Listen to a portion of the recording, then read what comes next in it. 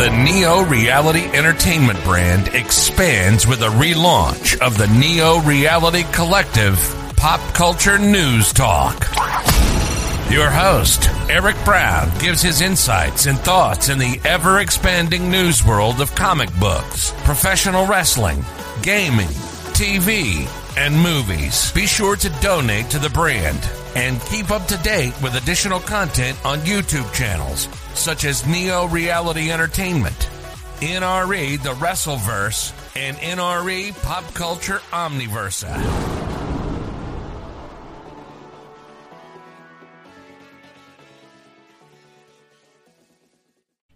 Welcome everyone to another edition of Neo Reality Collective Pop Culture News Talk.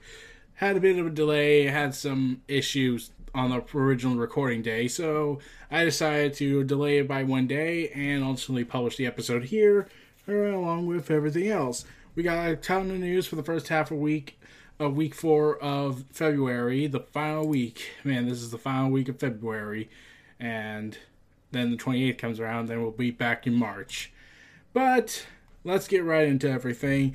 We got Diablo 2 news, Resurrected, saying Blizzard has to reiterate publicly that it will not repeat the mistake of Warcraft 3 Reforged for Diablo 2 Resurrected, meaning that the remaster will not replace Diablo 2 in any way, shape, or form. Lead designer Rob Gallerani, I'm pretty sure I butchered that name wrong, sorry about that, said that Resurrected will absolutely not override the existing Diablo 2 installs. Blizzard previously told GameStop this information during BlizzCon. Everything you have about Diablo 2 will stay Diablo 2. This is a separate product, separate game. You can play them both at the same time if you want. So, yeah. After the incident with Warcraft 3 and Reforged, it was probably best they did not repeat the same mistake. But you know how these people are. Also, other news was that in Supergirl there was something I wanted to talk about for last week, but I completely forgot to do that. Was that there was a report that came out regarding Supergirl, who was going to be in the DCU, which was awesome. But then I heard the news, and I don't know who this actor is. So I don't know the full details about who this actor is, like I said, but she's going to show up in the Flash movie, it seems. So Supergirl is going to be played by Sasha Calle, who's going to play a Supergirl in the DC Extended Universe in the upcoming Flash movie. She's currently 25, and the director Sher confirmed the news on his Instagram on Friday. DC published the news, and yeah, I don't know much about this actress, but she was playing her role as Loa, I can't pronounce that last name, on The Young and the Restless. She was nominated for Daytime Emmy Award for Outstanding Young Performer in a drama series last year, and she also starred in the YouTube series Socially Awkward. So, yeah, and the actress who plays Supergirl in the CW series is supporting her. So, yeah, it's going to be interesting where they take this. I keep thinking that they're going to... So, one of the things that people brought up was that she's Latina, and she's Latino and everything, and this is now a different... And now there's rumors going around that they're probably going to recast Henry Cavill Superman as Latino in order to, get the whole thing right. I don't know why...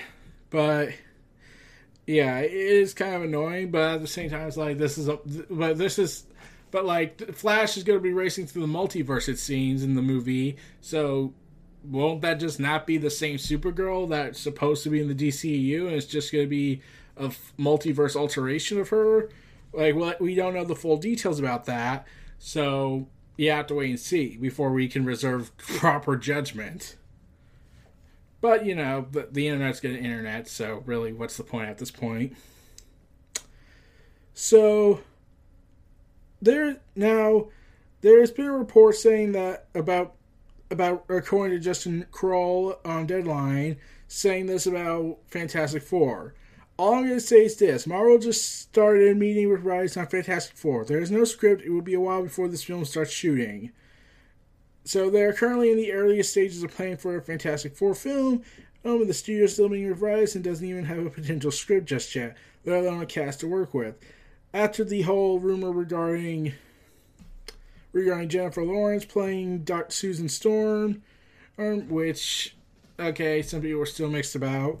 This kind of understandably is more like denying that wasn't the case, so we'll have to see if casting will be happening and what the news will be like, but we have to wait for a script to come out and get everything planned out. So, yeah, it's going to be a while, people. Going to be a while.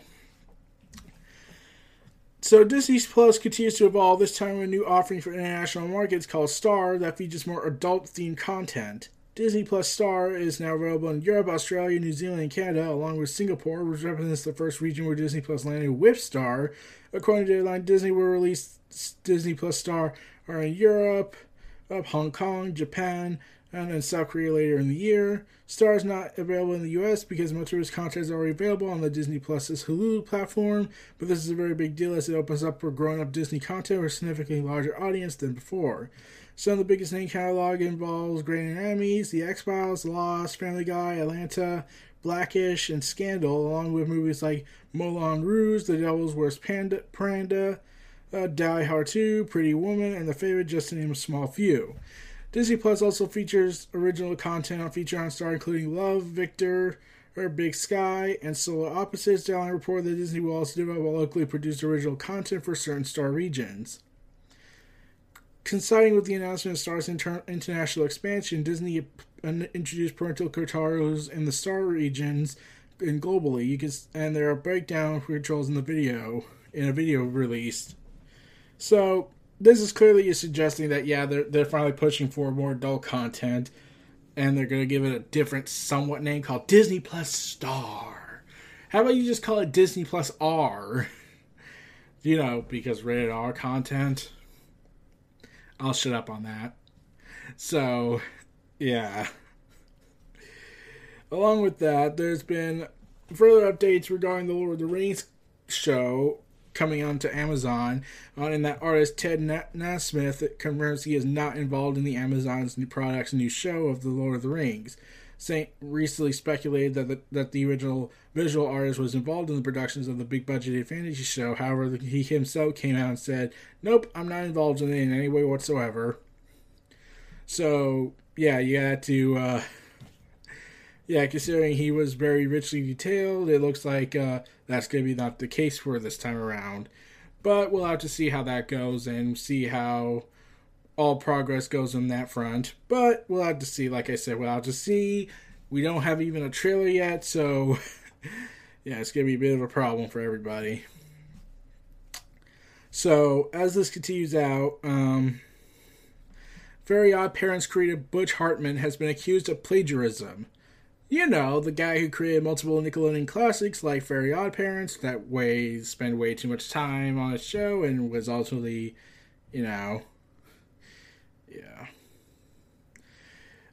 Tough Puppy, which ended early on in its run. Danny Phantom, which had a beginning, a middle, and end, is being accused of plagiarizing art by Japanese artists. Hartman, who charges upwards of $200 for a commission, was accused by Twitter artists simply known as O28Tone, T-O-N, and as tracing their piece of Attack on Titan character, Mikasa, saying this, where the artist in question wrote this in the translated tweet below. I have received a report that my fan art has been plagiarized. I checked the tweets and found many similarities to my work. In addition, there was a possibility that money was being made, so I'm urgently alerting you to this. I do not have permission to use the illustrations. If you see any products using the same artwork in the future, please do not purchase them. And one of the artworks involves Butch Hartman. And I'm looking at the artwork, and it is very similar. Just one is matching his style, whereas the other is matching realism style. Oh dear.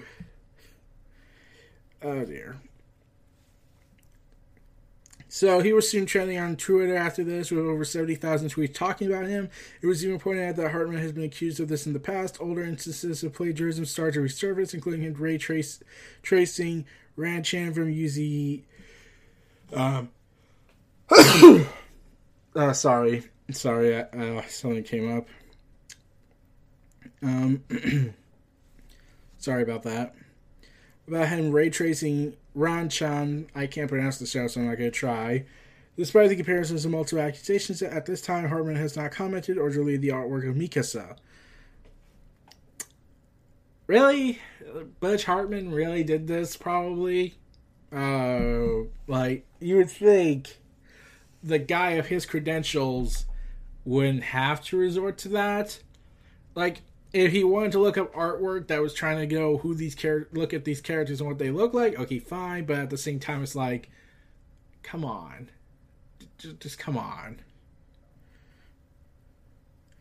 So, yeah, the creator of the most some popular shows, one that overstayed its welcome for too long, went ahead and plagiarized content from other artists and charges $200 a piece, and is plagiarizing by tracing over them to match his style, but be basically a copy of the previous artist's style.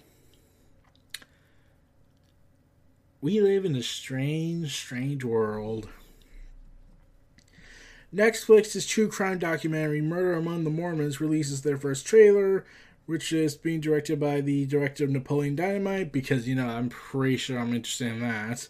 And the director for Honest Liar. The film examines a run of 3 bombings in 1985 that killed 2 people, severely injured another, and shocked Salt Lake City. Of the original events, the official synopsis explains that the murders sent further shockwaves through the community when a trove of an early Mormon letters and diaries are found in the destroyed vehicle of the first victim. These documents threaten to shake the very foundation of Mormonism. So, I don't know exactly what happened in 1985, but yeah. This is a limited series. It's set to hit March 3rd on Netflix. Star Trek and Battlestar Galactica Ron Moore wants to make a Star Wars TV show. So he worked on stuff called Star Trek, Battlestar Galactica, and Outlander. Is now apparently working at Disney and has some ideas for a Star Wars show. Speaking to The Hollywood Reporter, Moore said he would love to be able to work on a Star Wars TV show under his new 8-figure deal with Disney. He cautioned that it might be some time before it happens because Disney is quite busy with, the 10-plus Star Wars shows into production, and that the company announced back in their big investor meeting in December. Still, he hopes to be able to produce it someday. As fans might recall, Moore was also working on a live-action TV show with George Lucas that fell apart, but they had a very ambitious goal here.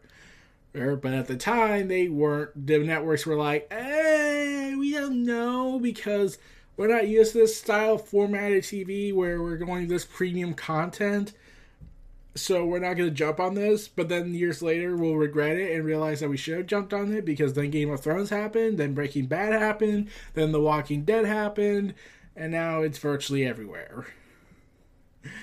So, saying this, I would love to do something in that franchise. I was proud to work on the canceled live-action show that I did way back when. I got a tremendous amount of thrill of writing lines for Darth Vader in one episode, and it would have been fun to do that again. It's not the first piece of development I'm doing over there, but hopefully I'll be allowed to do that at some point. He also said he does not currently have a fully formed pitch that he could bring to Disney for the new Star Wars show, but he said he has a couple of notions in the back of his head. Ideas and areas that I think would be fun to poke around the corners of the Star Wars universe? Yes. So, yeah, I've seen some stuff about Moore. I'll probably talk about it down the road on my YouTube channels. But, yeah, would I like to see him come back again and a chance to work on Star Wars? Oh, absolutely. It seems fitting to end the trilogy of epic sci-fi pieces with, from Star Trek, Battlestar Galactica, Outlander, and now ending the saga with famous franchises with Star Wars. High concept sci-fi. So So during a recent stream, Phil Spencer, the guy of Xbox, has a Kojima London's figure behind him in a recent stream.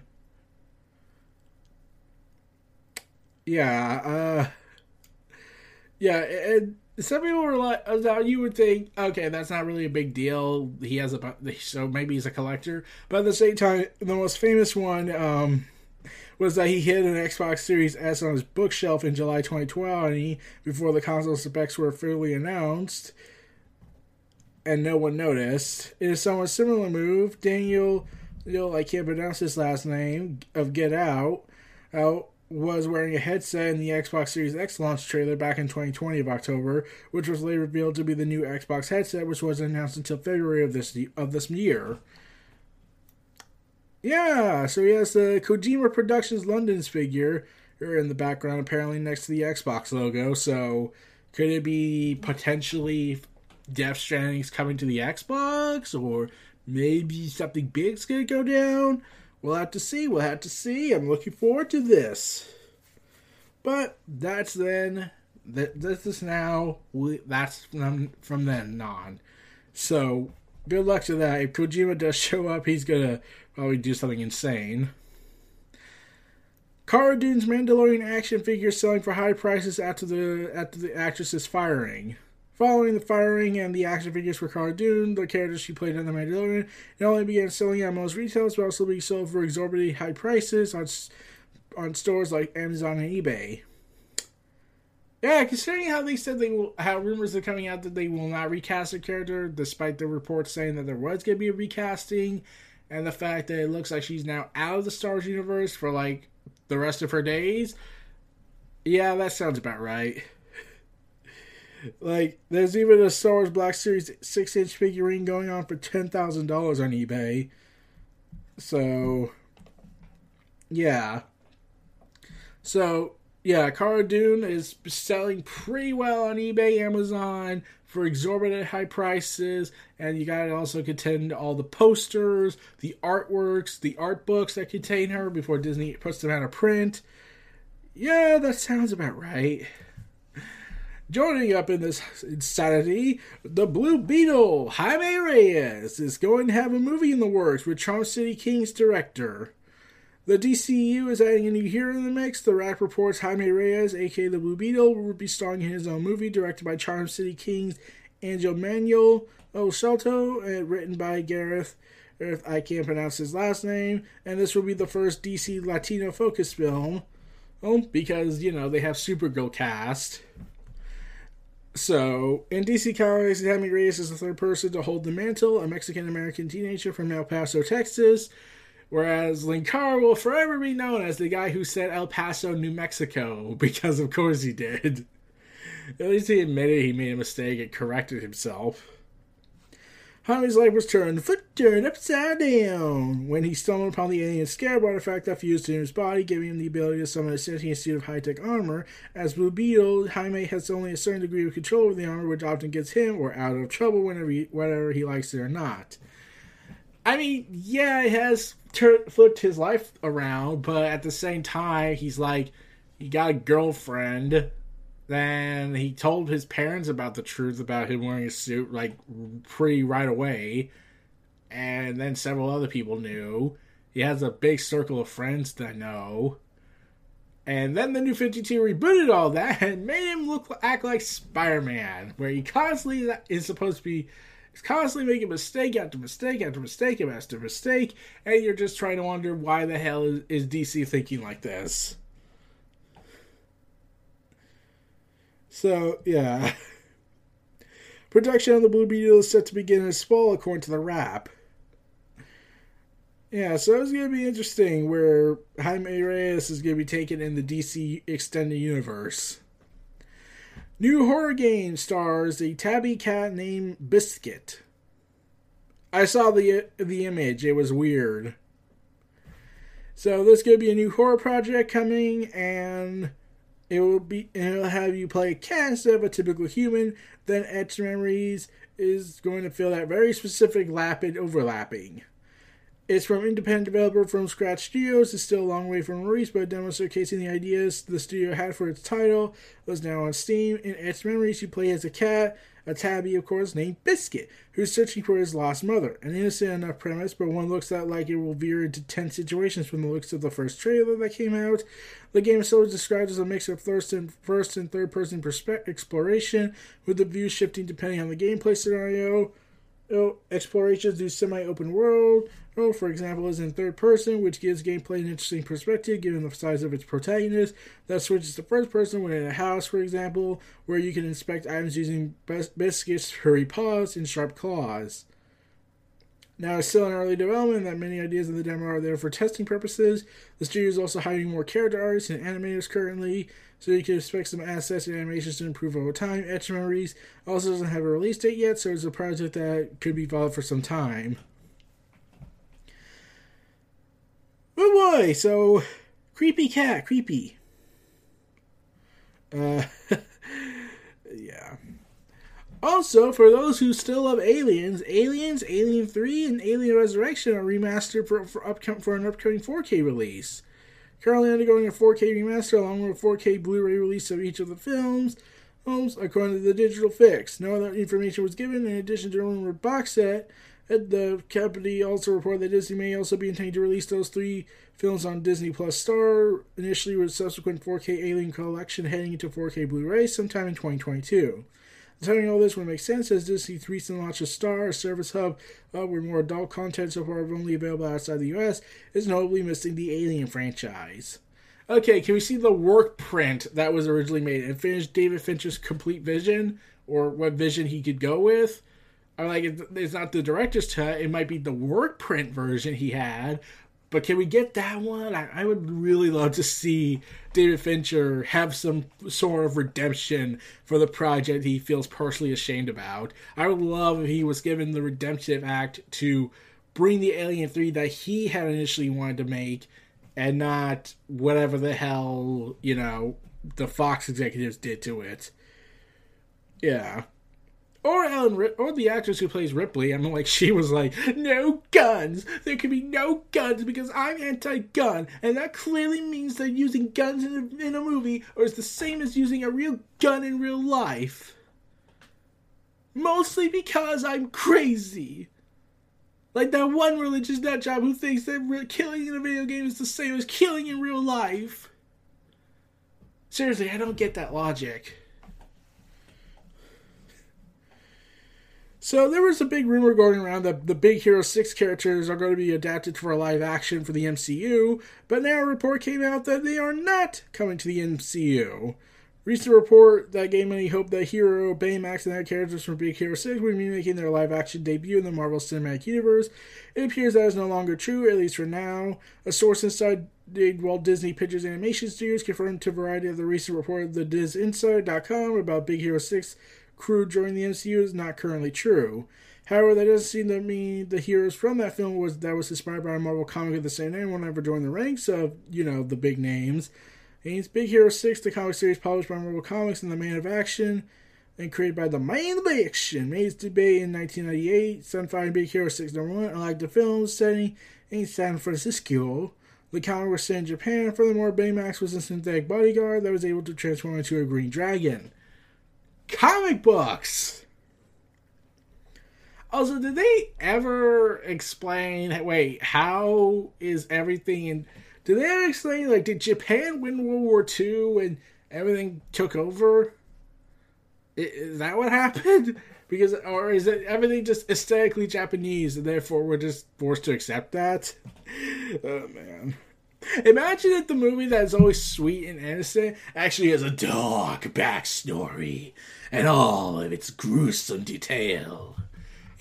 Like that unnecessary movie they're going to make where they're going to take this iconic happy-go-lucky singing moment from Barney the Dinosaur, I love you, you love me, and take it dark and edgy, and what is so undead of Barney? Because we got to do something that stupid. At least Big Hero 6 can get away with, it was because the Japanese won World War II and took over the world.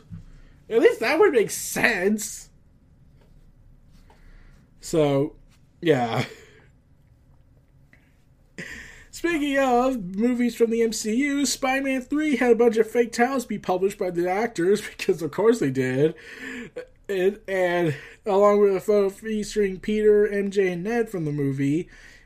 But they posted some images, Tom Holland, Jacob Bolt, and the actors who play these characters. Oh man. Mostly making jokes about the movie and whatnot. About the name of the movie, but now it's going to be. But it was officially really announced a few days days after this. Was that the official title is Spider-Man: No Way Home, releasing on Christmas Day. Oh God! Oh God! So yeah, we're still doing the home stuff. In fact, one of the jokes was that it's going to be called Phone Home, Phone Home. Though, considering that this might be a multiversal event, considering that it seems like they're teasing the idea that all the Spider-Man from all of the past movies are coming back, and all the past villains are starting to pop in, and that Daredevil's coming in, Charlie Cox is coming in to play Daredevil again, and probably represents his lawyer, because, you know, he's been accused of mass murder. And all that insanity. Yeah, I still never made a review about that. But yeah, it's... Yeah. Along with that, Bethesda auctions the chance to design Starfield character for charity. Bethesda fans are eagerly awaiting any information about Starfield, the studio's upcoming sci-fi open-world game, but a new charity auction may actually let you influence it directly. Bethesda has paired up with Make-A-Wish for the Evening of Wishes 2021 event, a gathering of different auctions that go to support the organization's efforts. Bethesda prizes the chance to help design a character that will appear in Starfield. Saying in a published information on their Twitter account, saying... We're delighted to provide the opportunity to design a character in Starfield to one lucky winner, as well as an Xbox Series X game and a console and a bunch of games. So, yeah, you get the opportunity to design a character for the Starfield game. Oh, God. From the official auction description describes it as, it seems like you could either be designing an original character or simply designing a lookalike of yourself. They will also get to work alongside Bethesda executive producer Todd Howard's capacity. Well, let's hope it's not Jim Sterling, because I'm pretty sure he'll punch him in the face at this point. Not really. So, it was said that the current bid for the lot is $4,000. Yeah, that sounds about right. Also, GameStop CFO Jim Bell has resigned from the company. Yeah. And apparently, and I don't know the full details about this, about in the aftermath of the stock price share, apparently they were trying to pay him millions to just get out of here. Or at least one of the executives, so that's telling. Oh, and speaking of which, Chicago's lawmakers are proposing a bill to ban the sale of violent video games like GTA 5. Okay. Well, let's get right into this. Bullshit.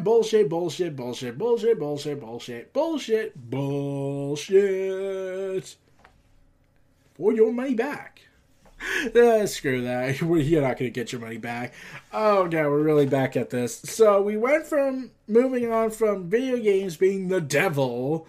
I'm like, we're still dealing with that, but now it's not as stupid. But now it's getting back to being stupid.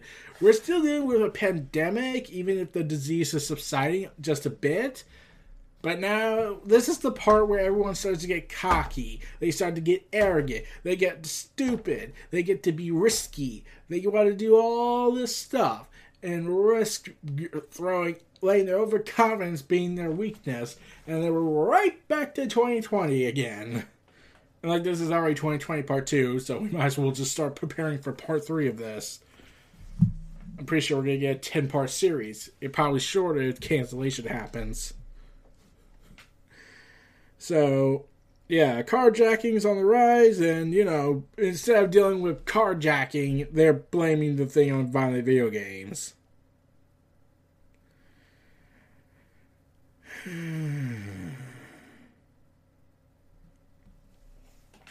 So, instead of dealing with carjackers stealing cars, Grand Theft Auto style, you're going to go after games called Grand Theft Auto because the connection's somehow there.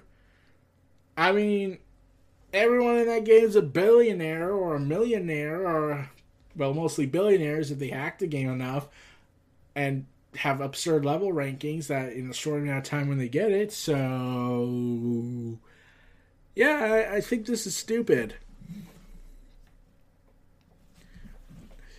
So Gal Gadot reveals that she was ready to quit acting before being cast as Wonder Woman. So, yeah, she reveals she almost quit acting and before being cast as Wonder Woman in Batman v Superman, according to the actress herself. After the premiere and everything, and with less than 2 months before the Justice League Snyder Cut comes to HBO Max, she revealed that, she almost quit. Yeah.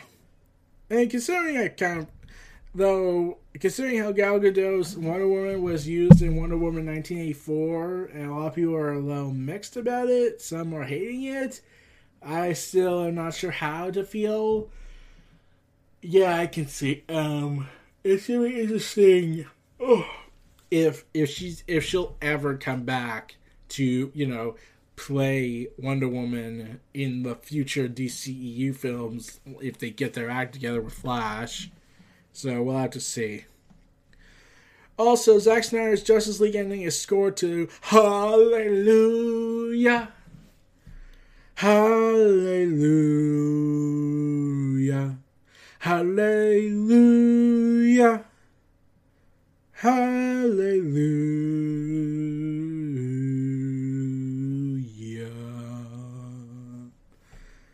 So yeah, Snyder opened up about the song's significance to him and its inclusion in Justice League. And yeah, this was the favorite song of his daughter, Autumn, who tragically passed away, led to his departure from Justice League. The film rendition is sung by Alison Crow, a family friend who also sang it at the Autumn's funeral. In the Variety Fair, Snyder discussed the director's cut as a form of personal healing. When you think about the catharsis of it, if I was Potter, I would have made some pottery to look for some way through this. But I'm a filmmaker, so you get this giant movie. So he's dedicating the Zack Snyder Justice League movie to be dedicated to Autumn, and the inclusion of Hallelujah seems fitting for such a profoundly personal project. By separating his Justice League from the DCU canon, Snyder has allowed him much more room to experiment and build the specific film he wanted to make. That means the ability to include new characters, the darker tone, and loads of extra plot lines and footage. Still, it also means including personal elements reflective of his journey of finishing the film. So whatever the Snyder Cut ends up being, it will be unequivocally driven by Snyder's creative vision and everything else he's done for his family and for his passing daughter. And yeah, I would love to see if Snyder gets to finish his story out.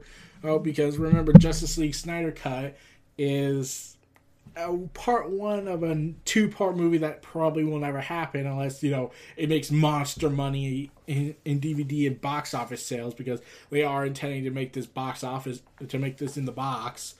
So, potentially down the road, and they are already making a Justice Gray edition. So, look forward to that.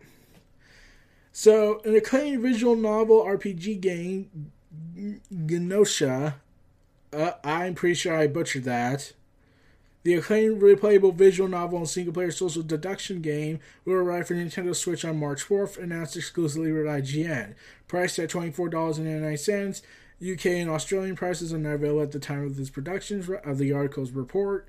And pre-orders open on February 25th, which is at the time of this podcast is today.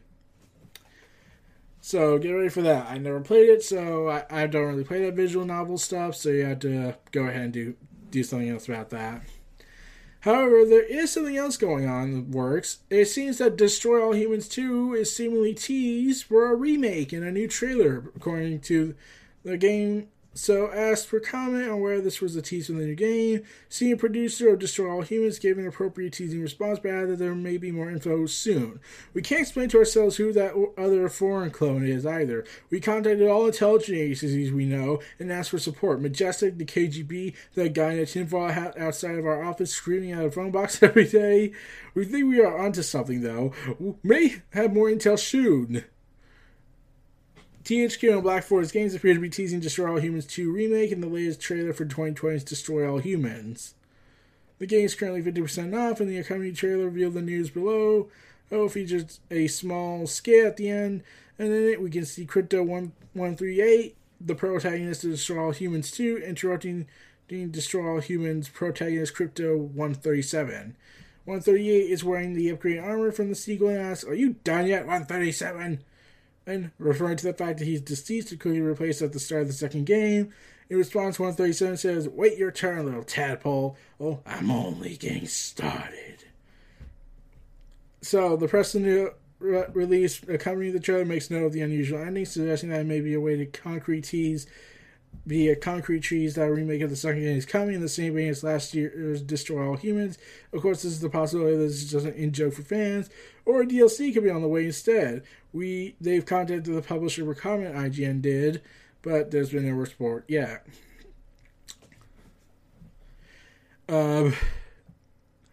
So Diablo 4's open world design is making Sanctuary is going to explain how making Sanctuary is a place worth saving.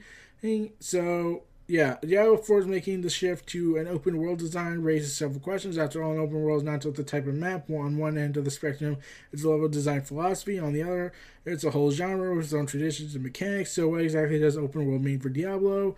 It ushers in a quite substantial change from the isometric series, but one that thankfully won't burn its deep-seated action RPG roots. Explains the lead system designer. And they're saying, we don't want to be too disruptive to the regular gameplay flow of Diablo. We don't want to create a slew of things that you need to do in the other world, such as the thing it might distract from the fun of killing monsters and fighting dungeons. We've been very intentional about the opportunities we can provide to the players, so we can don't push them too hard in one direction or the other. Essentially, Diablo 4 is now turning into an open world with a map full to bursting with icons and question marks. Diablo 4 is still Diablo. It's just that this time players will not only have more freedom to exploration, but Blizzard have the opportunity to make the world of Sanctuary feel just like that, a world. We're going to make sure that when you're playing the game, you don't feel the need to open the map and to continually track and retrack lots and lots of different things. We want to make sure that it feels more like you're uncovering the stuff as you wander naturally. As you explore Sanctuary, you'll come across less scripted characters and activities in a manner that's almost akin to Red Dead Redemption 2. You may find a portion merchant from not far from the road who looks like they are in need of aid. You might even find small things like chasing a deer around the countryside, the corpse of a merchant on the road with bandits slinking nearby, hidden in the bushes and such. Lots of some smaller things that happen just randomly as you're venturing around. So, yeah, previously Diablo games were built from levels that were representing chunks of Sanctuary. Diablo fits those chunks together by filling in the gaps, with the designer saying, "I really want to know what's between those places. I want to know what those people really live. What does Sanctuary really look like? It's possible that any Sanctuary is just a bit of a stand-in for the action that needs to occur, but there's all this lore and there's so much depth that's put into the fantasy world of Sanctuary." So they do want to make this thing look alive and give you this sense of you want to save this place, other than really trying to play the game and actually saving this place. But yeah. So yeah, Valheim's success continues, passing 4 million copies and 4 million copies sold. Developer Iron Games have confirmed that in just 13 days, Valheim has purchased by over 2 million players. Iron Games announced the news on Steam, also confirming that the game reached a peak of over 360,000 people. So, yeah. And then it came out that they managed to make it to 4 million copies. I have not played the game yet, but it could be good. We'll check it out down the road. Also, Republic Commando, the classic game we got, gets April Switch and PS4 release dates. Let's see. The game aim is set to bring back a single player experience, but the PvP multiplayer modes from the original game to feature probably won't be involved. It will be released for $14.99. UK and $8 in Australia prices are not available at this time of writing. So, yeah, it seems like this is part of their plan to, tease the clone troopers are coming, the clone troopers are coming, the clone troopers are coming, and, raising as all hell as possible in the upcoming Bad Batch series that has now been announced to have their own special release date around May 4th. So get ready for that, everybody. So I get the feeling they're going to tease the idea that our buddies from Republic Commando are going to show up like they showed up in the Clone Wars series. So they are canon. They are canon. So don't forget that they are canon. So this game could still be counted as canon in the eyes of the beholder. But we're going to take a small little break here. Enjoy this advertisement, everybody. We're back, everybody.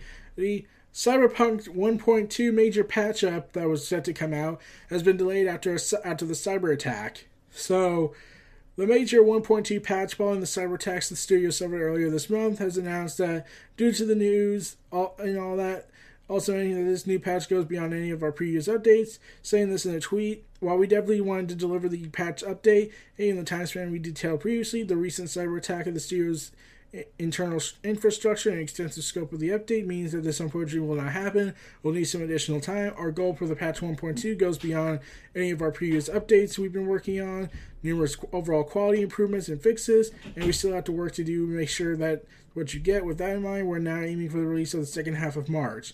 It's not the news we enjoy sharing, but we wanted to make sure we launch this update properly. Stay tuned for more information as the time draws closer. Thank you for your continued patience and support. Oh, dear. Some people actually think that this is going to lead to them just giving up at this point because there's virtually no way to fix this. But what we can do is hope at this point that something fixes this. But, yeah. So, yeah, Cyberpunk has had a massive rough patch, no pun intended, throughout this entire debacle, and then they got the cyber attack and the leaked codes and informations and auctioning off on the deep web. It's just, oh god. So, yeah, some people think that they'll actually stop and give up after this, but yeah, some people think they'll just stop and just make a new game out of this and try and start again. They kind of can't. They kind of locked themselves in a place for a long time, and they don't really have any plans, I think, at the moment. So they kind of have to finish Cyberpunk. So, Disney Plus has announced premiere updates and releases new images for upcoming shows. Those, like I said, the Bad Batch will arrive on May 4th. The Mighty Ducks will also, on March 26th. The Mighty Ducks Game Changers will also make its debut on March 26th. And a new series will be followed by Big Shot, releasing on April 16th. Whereas Falcon and the Winter Soldier will release on March 19th, and Loki will premiere on June 11th, taking place after Avengers Endgame. The second season of Zenimation will arrive on June 11th and will provide a mindfulness soundscape experience from the scenes for 8 decades of the Walt Disney Animation. On June 25th, the Mysterious Benedict Society will debut on Disney Plus. It involves a group of orphans who must foil a nefarious plot with global ramifications while creating a new sort of family along the way. July 2nd, we'll see the return of everyone's favorite monsters and Monsters at Work. And, yeah. It's going to be insane. From Monsters, Inc. Turner and Hooch will premiere on July 16th. And Park Life will debut on July 23rd. Disney Plus is busy with their content vault. So, get ready for that, everybody. EA is putting the future of its franchise, including Titanfall, into its studio's hands. So, yeah,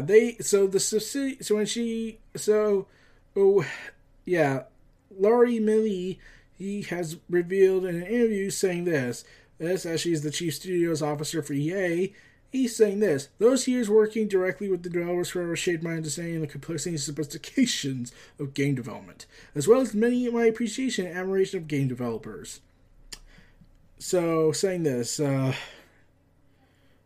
where she works for over 6,000 game developers across the company. She tells people that she sees EA's internal studios as a gravitational center of the company, with the focus of her job being to empower those developers to make these things they want to make, and all the while responding to what the wants and needs of the EA games communities and fans. In terms of game development philosophy, our players were always our North Star, right? It's not. It's the microtransactions and NFL deals. As I started with this current role, I wanted to strip away some of the preconceived notions that were about what the game we should be investing in, and really start listening to the players and incorporating their voice into our development process. So you're giving up the license to NFL, right? Now,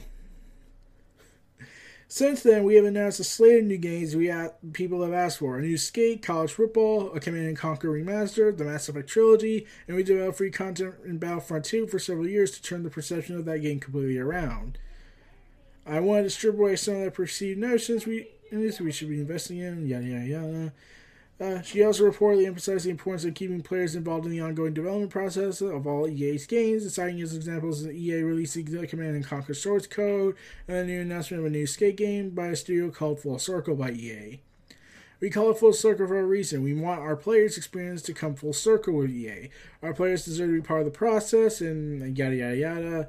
And they recently added an innovations team that are heavily focused on tech development and dedicated to long-term game development. Those teams explore innovation initiatives that players will get to experience in 2 to 3 years.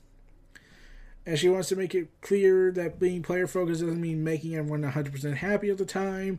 Okay, see, that's the thing. You're aware. Okay, here's the thing. I get you cannot appease everybody. When you try and appease to everybody, you ultimately appease to no one. That's my philosophy, at least. So you might as well just focus on what a majority of people want, and also come to a conclusion of what they want to see published on, well, everything. Hey, you can at least please at least a good chunk of your audience. You're not going to please everybody. So we'll have to see where that goes. Anthem development ceases. BioWare to focus on Dragon Age and Mass Effect. So, after the disaster that was Anthem, and due to the COVID-19 and desire to focus on other projects, BioWare has ceased development on Anthem, the live service game, and now it seems that after the success of Fallen Order, they are moving forward with single-player focus games and not really, doing something stupid. Meanwhile, speaking of Mass Effect, Henry Cavill has teased that he may be working on a project set in the Mass Effect universe. He shared a photo of himself with the words "secret project" or just a handful of paper with random words in it. Girls will have to wait and see. Happy Hump Day, y'all. Oh, Hump Day, #secrets. Included with the image was part of the appears to be a script of a handful of paper with random words in it, but it's too blurry to clearly make out what's on the page. Each game pressure used a program called Focus Magic to remove the blur, and the clearer image reveals such words as Subres, Talizora, and Geth. IGN also used the focus image to confirm that those words do indeed appear. So, yeah. Yeah. Does it mean that we're going to get, them? We're going to get a Henry Cavill-led Mass Effect series or movie? I'm all for it, just so long as it's good. And along with video game projects, Halo's TV series has moved from Showtime to Paramount Plus. Yay. Yay. So, yeah, that's the thing, and they apparently showed footage to a private investors meeting that the public could not watch, so yeah, we're still in the dark. Kevin Feige also shows update on Ms. Marvel, Moon Knight, and other Disney Plus series. And also disappointed people with the announcement regarding rated R MCU movies. So, yeah, Kevin Feige says plans for the MCU on Disney Plus are already well underway and hosted over Zoom. He answered press questions such as the set of Ms. Marvel, which he says is finishing up shooting. Hawkeye is currently shooting with Jeremy Renner returning as Clint, and Steinfeld joining him as Kate Bishop. Beyond that, he said that She-Hulk will begin production in a few weeks, and a week or so after, Moon Knight will also go into production. So, saying this, some of the shows I mentioned we're about to start filming, we are keeping in mind a structure that will lead to season 2 or season 3 in more than a direct way than, say, a show like WandaVision, which clearly goes into a feature, but it is new. So, yeah. Kevin Feige also was referring to how Elizabeth Olsen, who plays Wanda Maximoff, is already slated to appear in Doctor Strange and the Multiverse of Madness. So while there's no season 2 of WandaVision planned, characters jumping from a show to a movie is part of the MCU connectivity. Saying that sometimes you could go into a feature, then back into a series. We announced that Ms. Marvel after her debut on the Disney Plus. She will also be going into the second Captain Marvel movie, but sometimes it's yet to be announced. We are thinking of planning second seasons for some shows, also upcoming series. Kevin Feige also said that there are legions of S.H.I.E.L.D. fans and Daredevil fans, Jessica Jones fans, and Luke Cage fans who would disagree with one reporter's assertion that Disney Plus is Marvel's first successful TV venture.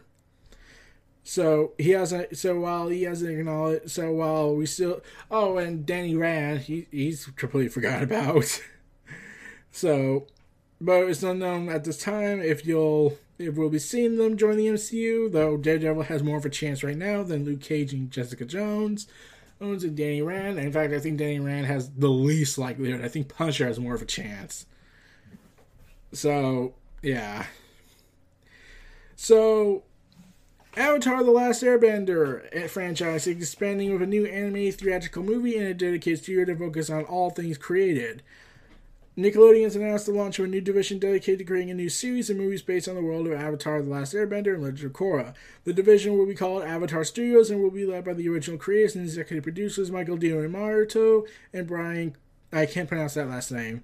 Avatar Studios will debut on Disney Plus, on Paramount Plus, Nickelodeon platforms, and unspecific third-party platforms, as well as cinemas. The first project for the Avatar studio is said to be an animated theatrical film. No further details were revealed, but the project is set to begin production this year.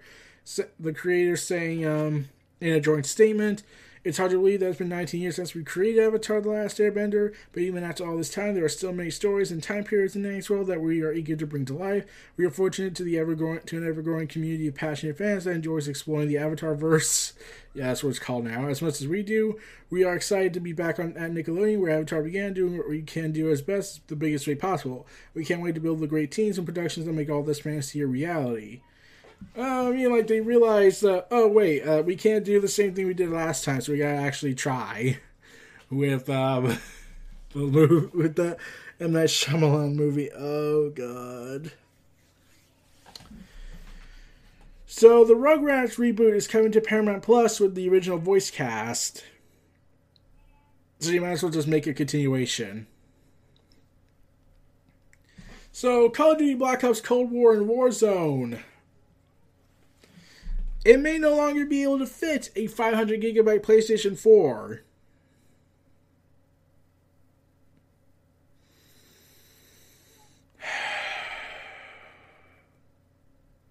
Why? In fact, we should just give up at this point. Evan Peters in WandaVision was decided earlier on in development, according to Kevin Feige. Quicksilver from the X-Men universe. Yeah, during that conference I mentioned, Kevin Feige was asked about the discussion designed to include Peters, the original actor from Aaron Taylor Johnson, who both play Quicksilver in different superhero universes, and saying there are discussions on everything. That's one of the fun things about developing these things and whatnot. So, yeah, some people think that the Quicksilver we're seeing in WandaVision is actually the same Quicksilver from the X-Men universe, but there's a difference here. There's a difference in that Quicksilver, doesn't remember or has a different history, or is probably a created one by Wanda, or created by evil goth magic by Agatha. Snooper's gonna snoop. Get ready for that, everybody. So, our president, America's leader, Joe Biden, he is currently preparing to focus his next major phase into presidential processing. He's going to investigate the Xbox Series X and PlayStation 5 shortages. Wait, what? Yeah, we're in a pandemic. It's subsiding. We gotta relax about it. We gotta be arrogant and a little slow and kind of take stupid, unnecessary choices. Yeah, semiconductor shortage brought on by the ongoing pandemic is the beginning of a to be giving detrimental to a wide range of industries, prompting President Biden to launch an investigation on how it can be resolved. I mean, you could just stop the pandemic. Like, you could just stop the pandemic. But we're not going to do that. We got to ignore that a little bit longer. Like, this is just my 2 cents. I'm just kidding around. But, come on. They keep saying, so it's the pandemic that's causing the shortages. How about we just kill the pandemic with, our policies that we already enacted, but everyone else, but people around us are being too stupid to listen. Like we had in DC a few weeks back in early January. I mean, God, they weren't even wearing masks. And we had cops protecting them. I mean, come on. Can we please charge them by now? Yeah. So, yeah. Kevin Feige remains tight-lipped on more Agents of S.H.I.E.L.D. members in that call coming to the MCU. It's more like a when by now, I think. I'm not sure, but that's just my opinion. It's more of a when than it is an if. But let's move on and finish this week up of news with Taya Valkyrie reporting to the WWE NXT Performance Center. The former Impact Wrestling Knockout champion has arrived at the Performance Center, and she's been arrested and sent to Stanford's prison. Oh, you poor girl. Oh man, at least your husband's there. I'm pretty sure he's not happy being there. He's just being a jokester. Bad comedy. So, yeah. Yeah. Considering how her career ended in Impact Wrestling with attempted murder at a wedding. Oh God, I'm still laughing. I'm still laughing about that. Who shot Bravo? No! Just like the delivery and the execution is just so hilarious. To the point now that pastor had to show up on Dynamite not as good as the shootout wedding, but still ends in disaster. The only way they could have topped the gunfire and shooting at Rosemary's wedding with Bravo is if they went ahead and lit everyone on fire. Or have Kane come up and tombstone the priest. Or the satanic worshiper. That kind of thing. So, former AEW World Champion Chris Jericho has registered trademark on one of his old nicknames. The man known as the Demo God, Le Champion, Y2J, the Painmaker, amongst many others, has registered the trademark for Corazon de Leon, registering the application on February 18th. Jericho used Corazon de Leon handle while wrestling in Mexico for CMWL before using the Angel-Eyes Lionheart nickname while wrestling in Japan as well as ECW and WCW. So, yeah, there's no word that he's going to use the two names. He's in AEW if the trademark application is successful, but we'll have to see how that goes. I'm excited. We might see him come back. Along with that, Tony Khan is teasing a surprise for AEW Revolution ladder match.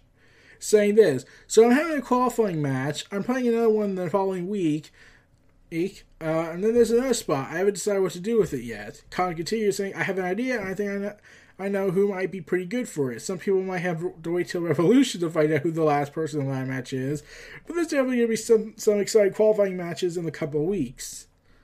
Oh, who could it be? I mean, it can't be Hiromu Takahashi. He sadly got injured and will be out for 6 months. Damn you, wrestling! Why must you injure us? And he just got back. He almost had a career-ending injury, and now he's back, and he won the title again, and now he's probably going to be gone for an extended period of time. Life's unfair at times. So it can't be him. So if I had to take a guess, I know it's not Okada. I mean, I don't think Okada's probably not going to bank on going out to the TNT Championship, so I'm pretty sure we'll see Okada at Revolution. I could be horribly wrong, but this is just my prediction. I think Okada will show up when confronting Omega. I could see that. But as for showing up legitimately, like, showing up in the ladder match, I don't see him doing that. That would be kind of insane and would end his Rainmaker quota, since he's supposed to only challenge for the world titles, because he can't challenge for any other belts, and according to his character, the Rainmaker. But yeah, if I had to take the best guess with AEW's partnerships with NWA, New Japan Pro Wrestling, and Impact Wrestling, it can be really anything, buddy. I just hope it's not Will Ospreay and Marty Scurll, who just recently came back from New Japan Pro Wrestling, and just have an active role on TV during a taping. It was reported by Fightful. So tragically, Marty Scurll and Will Ospreay did horrible things to people, came out with this, and during the Speaking Out movement, they get to go to New Japan. And I made a dark, very morbid joke to some buddies that I called this, like, they're criminals on the run, and New Japan Pro Wrestling is their sanctuary haven for a foreign country. And they just said that was dark. But it's kind of true. They kind of treat New Japan Pro Wrestling like, we just broke the law and did some horrible, unethical things. We got to go ahead and go to New Japan. That will be our haven. They will let us get away with it. But then we have defenders going in and saying it's our fault because they're famous. Like we knew what was going on in their personal life. Melina clarifies reports about her return, saying she has not re-signed with the company amid rumors of her impending return to the promotion. Yeah. So there was speculation she was coming back. Then she came out and said, no, I'm not coming back. And saying this, told WrestleTalk, saying it was talks of a return, talks of seeing it possible, and all that stuff. Everyone made such a big deal out of it. I was in talks with WWE, but I never signed a contract. There was nothing going on. Just, hey, would you be open? And I'm like, hell yeah. Well, it turned out I have a bad knee and I can't wrestle.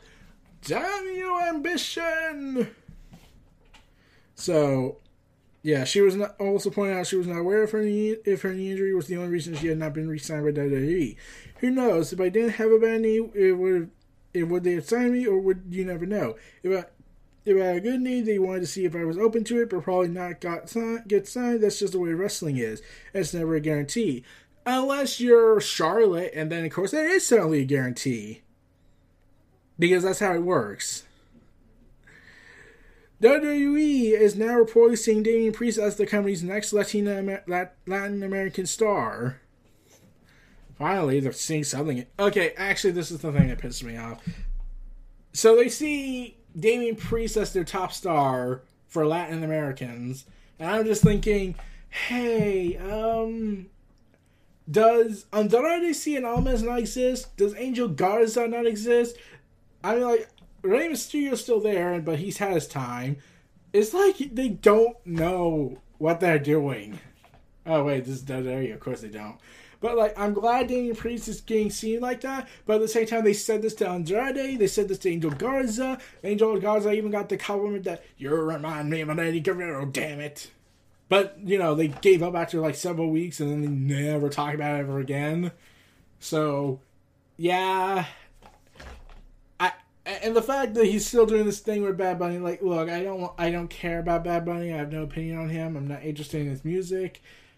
But the fact that he is being put in a storyline with Bad Bunny, where it's more like, oh, he's buddies with Bad Bunny, but he's basically a character in someone else's story, like Aleister Black, makes me paranoid. So, yeah. WWE CFO says WWE Network did not aggressively go after subscribers.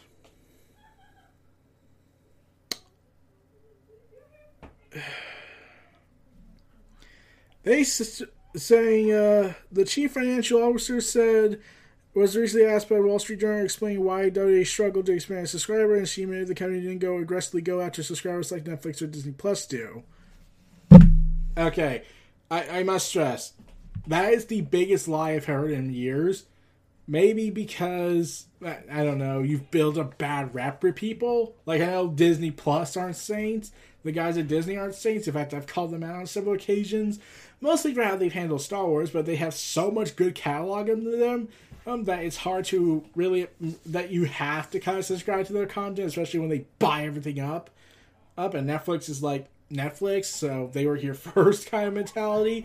But WWE, they made a freaking song to promote the network. $9.99! You know, that annoying song. They kept pushing it all throughout 2015 to 2016 and then maybe late 2014, where they kept screaming at the top of their lungs, you can just get it for $9.99! $9.99! They even had JBL put out a sign saying $9.99, like trying to reach subliminal messaging. And I'm just like, oh, shut up, man. And it's like, here's the thing, and I keep having to point this out. Wrestling is not as massively popular, like, say, the Monday Night Wars. There will probably never be a period where WWE could ever break 10 million ever again. Especially at the current rate they're going with creatively.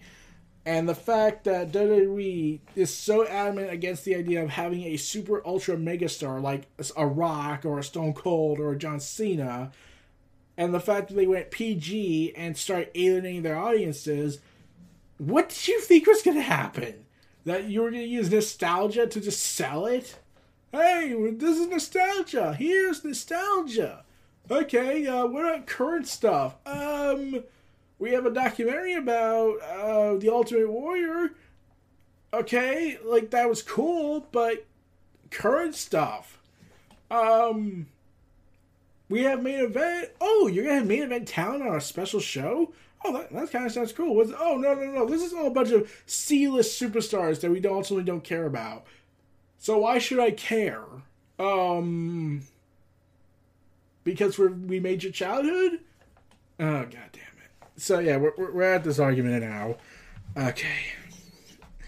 They're trying to be so saying and all this and whatnot. And I'm just like, they have so many yes people trying to lie now. Oh, man.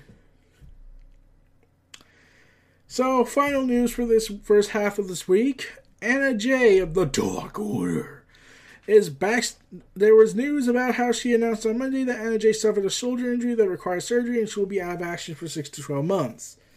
She was scheduled to face Britt Baker in the first round of the AEW Women's Tournament, but she was replaced by Thunder Rosa's student, apprentice.